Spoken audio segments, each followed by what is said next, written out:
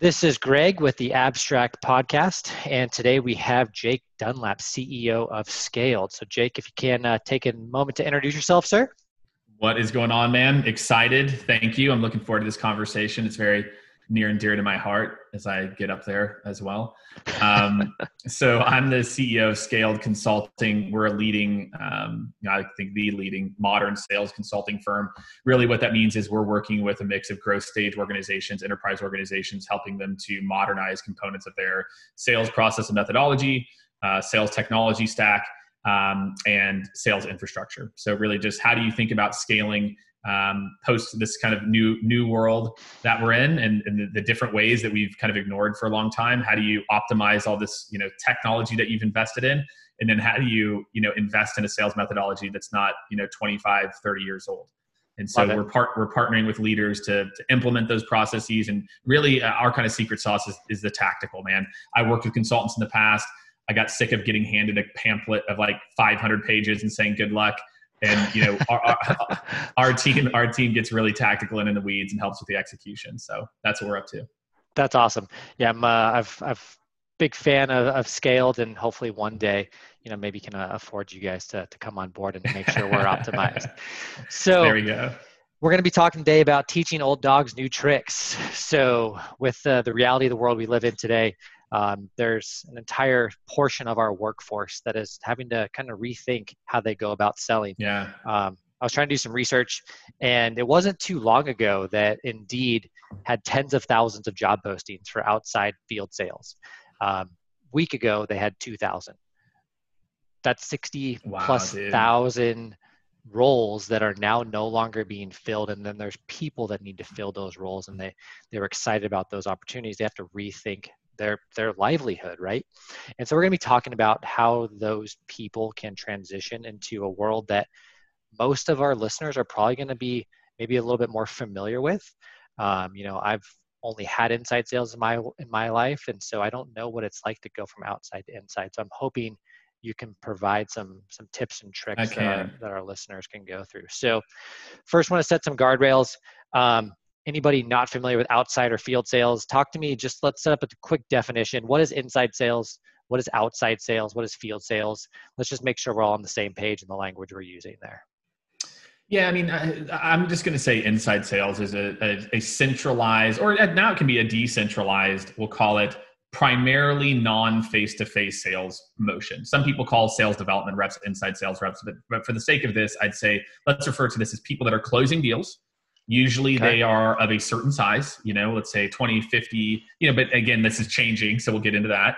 Yeah. And they are never meeting the customer face-to-face, or in a, maybe a very, very rare instance, meeting a customer face-to-face. They're closing a deal 100% virtually, and hosting most of their meetings that way. I think that's maybe a good high level, where a field sales organization is usually in a local market, or traveling to a local market consistently and doing, let's call it, and again, I want to talk about, before, most recently, and then where we go, it was probably 30 to 40% of their meetings face-to-face, maybe 50, 60.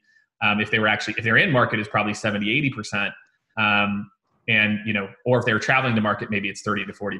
So I think a lot of it's just how often you're actually interacting with the customer face-to-face. And I think a lot of times we also have equated there's a difference in skill or experience level between those groups as well, where one has been in the game for 20, 30 years, the other's been in the game for, 5 to 10.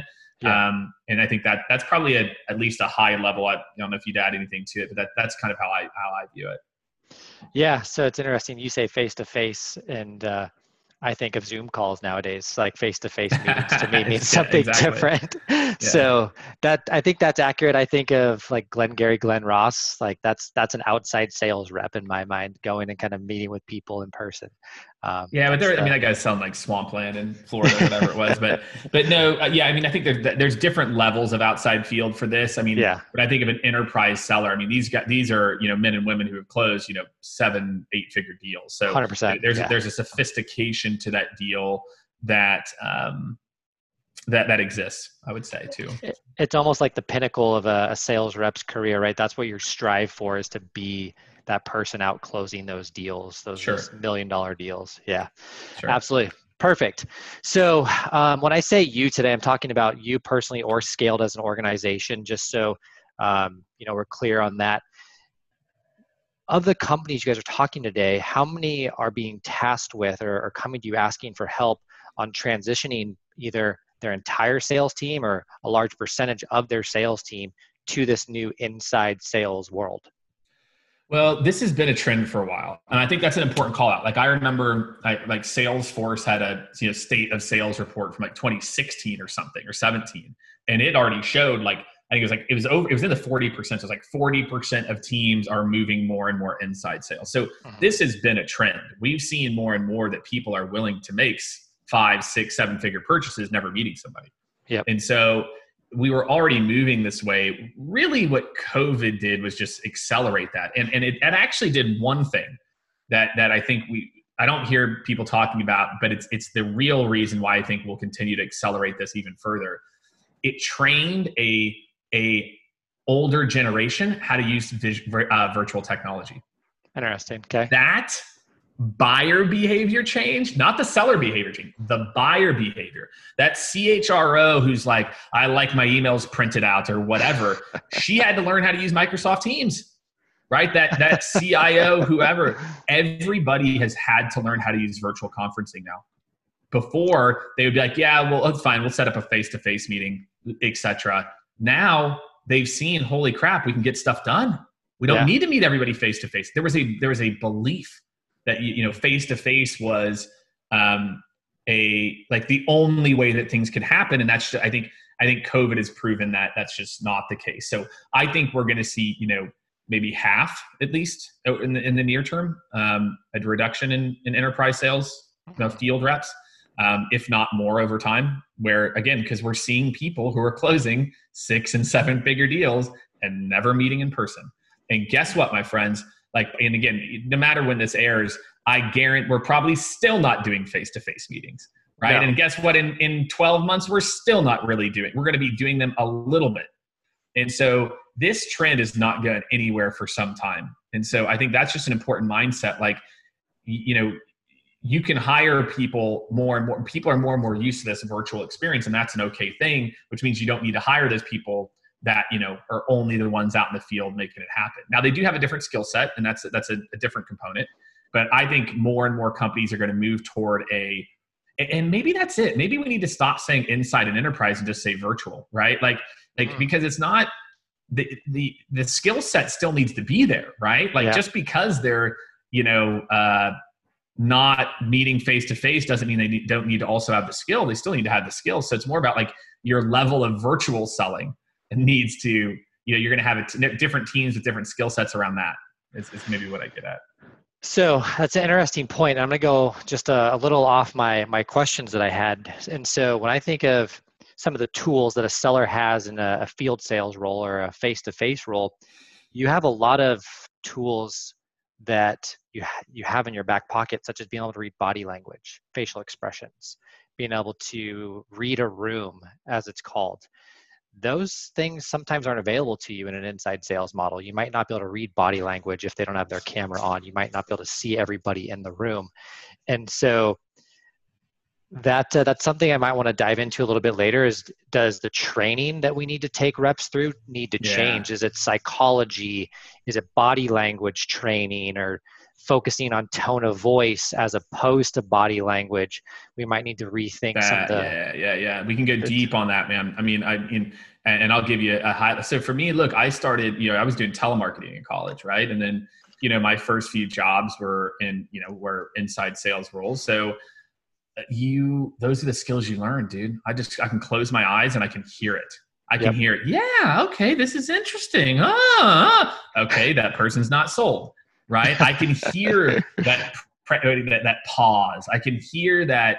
So maybe it's more of a sharpening. There's skills that I developed as someone who learned how to sell on the phone, that for me, I don't need to see your face. I just need to hear you talk. And as soon as I hear you talk, I have enough years of experience where I've got a direction on where your head's at. And I'm not afraid to ask the question. If I can't figure it out, say, hey, Greg, tell me where we're at right now. And so, yes, there are skills I think that are going to need to be either retaught or remembered.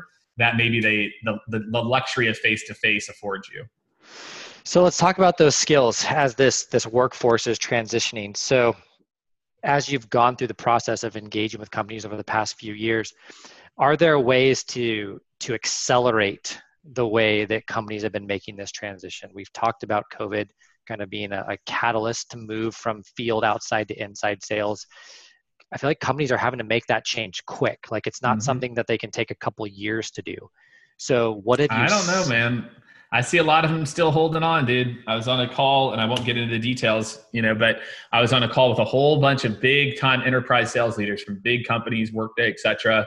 And they're just waiting, counting the days till we're back in the field, man. Till we're back out there and we're traveling. Dude, I'm telling you, we're not ready to we're not there yet. And let me tell you why. Job security.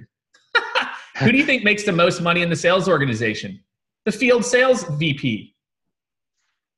Well, if that person's now skill is virtual whatever, they ain't paying you $500,000 a year, dude. $750 million. Come on, man.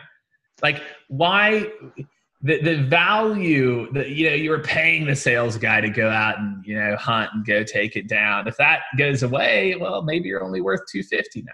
I don't know.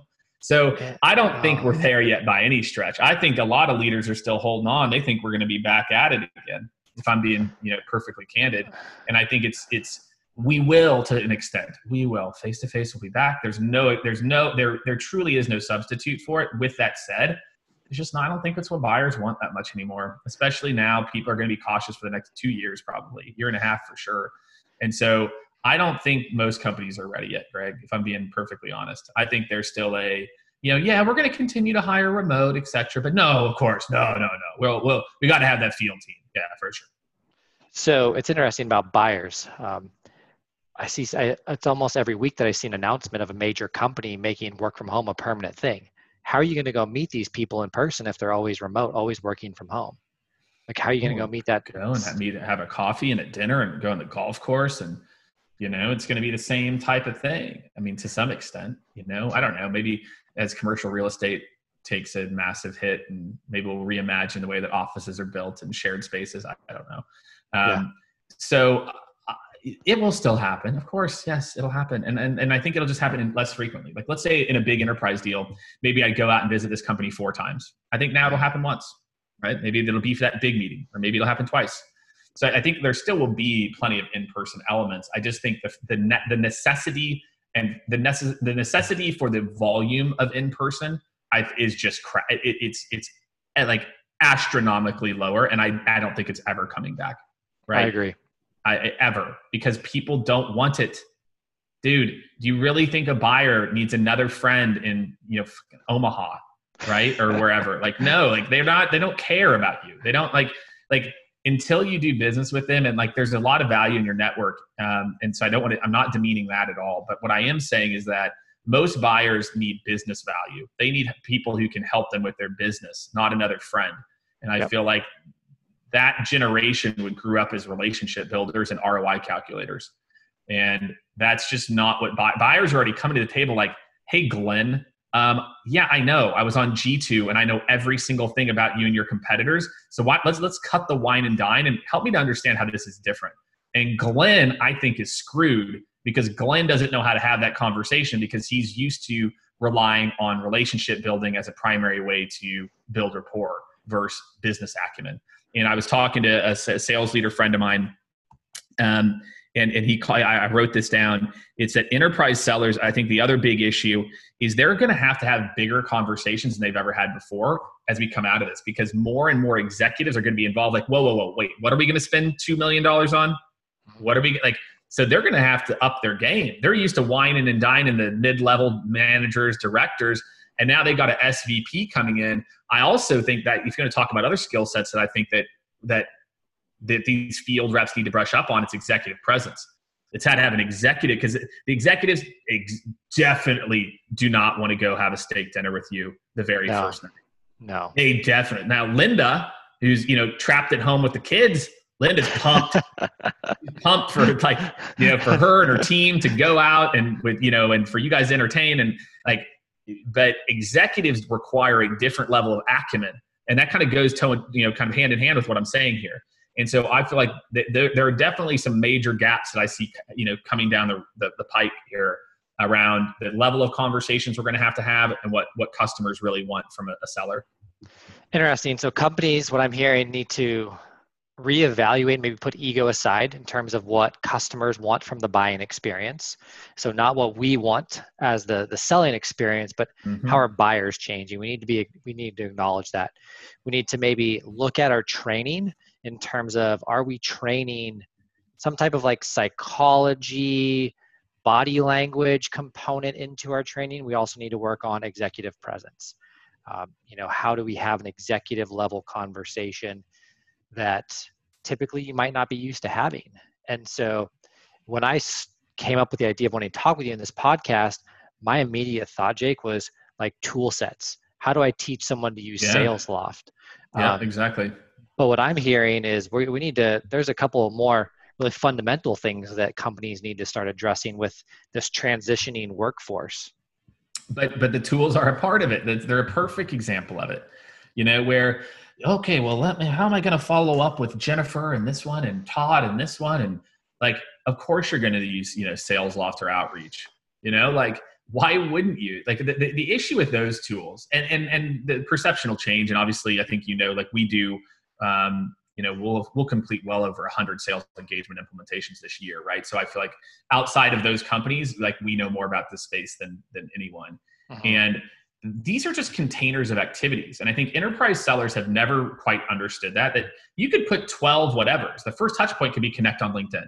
The second touch point could be mail them a handwritten letter. The third touch point could be make a phone call. The fourth touch point could be send them a Starbucks gift card.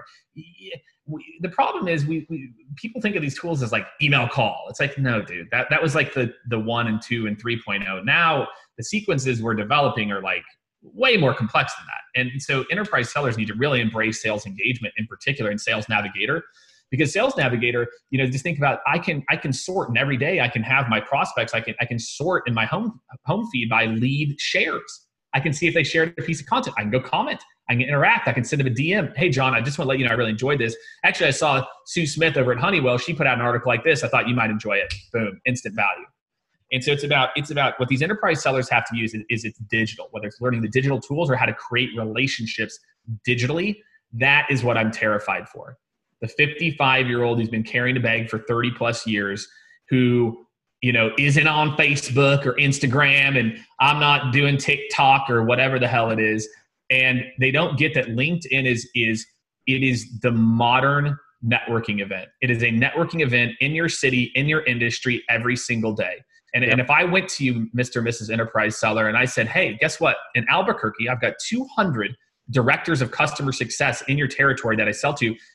Will you fly to Albuquerque for a 5-minute speaking spot? Of course you are. Okay. Yeah. Well, you just connected with 200 directors of customer success. Why wouldn't you post an article on LinkedIn to them? It's the same thing. You're establishing yourself as a thought leader. So all these enterprise sales leaders need to get, and managers and leaders and VPs and reps got to get out of their head that LinkedIn is a social platform. It is a credibility establishment platform. It's thought leadership. It's established. Just like how everyone knew Tim was the go-to guy for payroll in Austin, right? Guess what? LinkedIn gives you an opportunity to be the Tim around payroll in whatever the thing is. And I think too many people just have not connected the dots here. And this whole social selling 1.0 shit that people rolled out was a massive mistake, because they just DM'd people and they didn't talk about adding brand and building a reputation on the platform and in your space. And that's where the real value is. That's where the inbound starts to come in. So I've talked with sales reps, Jake, and they go, well, that's marketing's job. LinkedIn is marketing's job. And so what I'm hearing from you, and I completely agree with, is I feel like the lines between sales and marketing is gone. Like, to be successful in sales, you have to be a good marketer on LinkedIn. Like, you have to put out valuable content. You have to understand your industry. About your industry, not about your company. Not about being, you're not trying to be sales famous, dude. Yep. That's the issue. It makes absolutely no, like that mantra to me. It's so almost foreign to me. Like, like the whole core of sales is as a a professional, you need to be an expert in the industry that you serve. It is required to be all-time. If you want to be an all-time salesperson, it is absolutely required that you know the challenges that your buyers face in the industry and what they do. Again, when you sit down and have a one-to-one with someone and you talk about the industry and what's happening, why wouldn't you share those same insights so then people think you know what you're talking about in the industry? Why wouldn't you take that 5-minute speaking spot at the trade show? That's all LinkedIn is. It's not about being famous. Forget marketing, man. Who cares what marketing's doing? It's about Jake Dunlap, man. I don't care what marketing's doing. I'm trying to establish myself as an expert in IoT and facility operations, right? Or whatever it is you sell into, right? This is about me because guess what? That goes with me for my life. Yeah. Nobody will ever take this away from you, right? And I think what it could do, which could be really interesting. Right now, people just kind of hot jobs all over the place, like this SaaS company, that SaaS company. Well, look, man, you spend a time, you got a network of 4,000 HR professionals. You might think twice about getting outside of HR. You know, you might actually end up thinking, maybe I'll stay in this because I got a network of people. And then guess what? Then you actually have a real Rolodex. It's not that fake stuff of like I did business with Tanya once. These are people that interact with your content on a regular basis. So there's just a lot of opportunity right now, and we're still early days on LinkedIn. Early days. So understanding how to leverage thought leadership platforms like LinkedIn. And so there's a component of— Could be other ones too, depending on where your market is. Yeah. Like it totally is. So you just do the research. Go look at your last 50 current customers. Go see where they're active. Not just active in posting, but lurking, right? Like where are they commenting, liking, etc. Because that's only, I think it's 3% of people on LinkedIn post, something like that. It used to be 1%. It's went up since COVID. Yep. But it's so most of people are lurkers. So they're there, right? They're lurking. They'll watch your content. They might not just put out their own content, and that's fine. Okay. So I'm hearing a couple different things here. So I had one of my good family friends. He was in RV, like parts and equipment, door-to-door sales. He'd go from RV shop to RV shop. And he called me a couple weeks ago. He's like, I want to get into inside sales. I know that's where I need to be. He's like 58 years old. And he's like, what do I need to do to be in inside sales? And I had my perspective, but all I've ever known is being in inside sales. I went from an SDR to an account executive. What'd you tell him? So I said, the thing that I see as the main differentiator between successful inside reps and unsuccessful inside reps are the ones that listen more than they talk. I said, you have to get good at listening. And every person who's ever talked to me and said, I love talking to people, help me get into sales, I say, please don't get into sales. Right. I say, you need to enjoy listening more than you talking. And I think that was a very different answer than the one he was expecting. Right. But that to me, being able to listen, like we talked about earlier, and pick up on verbal cues and hear what people are actually meaning beyond what they're just saying is the thing for me that people need to focus on. But I was curious, from your perspective, you've had much more experience in sales. Yeah. What's the one thing you would give somebody as advice as to what they should focus on to make that transition late in life? Man, that's a good one, man. And I think it's so different between like that example and maybe someone, again, who's been like in enterprise sales at Oracle or something like that. With that person, I would remind them of the skills, that ability to knock on a door and someone shows up and you say, hey, what's going on? You got to build a rapport. You got to build a rapport instantly. That's universal. That skill transfers 100% to the inside sales. So remember that. Two is, go into you got to have a little bit of a beginner's mind and not be hard on yourself. You've got to be able to say, look, this is just the way it is. I'm sure there's probably some skill that I have right now that in 15 years, I'm going to have to retrain myself on. It is what it is, right? Whether it's about how to be a leader today, and how you need to be a different style of leader than maybe you did 15 or 20 years ago. The world changes. And I think just having a growth, it's tough at that age, but not judging yourself. Honestly, man, that's the number one skill. If the number one skill is an enterprise rep is you can not judge yourself for not being great out of the gate and think about the things, that ability to build rapport up front. That's universal. You hear the smile on the phone. you hear excitement. It's the same. You close your eyes, you can picture. I can picture this person's mood in front of me by the speech cadence, how they talk, their tone, all this stuff, right? So take what you know, and then just think about, okay, well, I've been doing this door to door. So what's the difference? Well, I guess I need to call them. Okay, well, I'm going to have to talk to some gatekeepers. Okay, well, what did I do when an office manager showed up and the last time? Well, I'd usually tell them this. Okay, well, can I just do a version of that again? Okay. There's probably a lot more similarities than you think. Honestly, I don't think do you still make a little small talk up front? Absolutely. Yeah. Do you talk about the kids and the weather? Absolutely. It's all the same. Yeah. So I think the key is it's not as different as you think.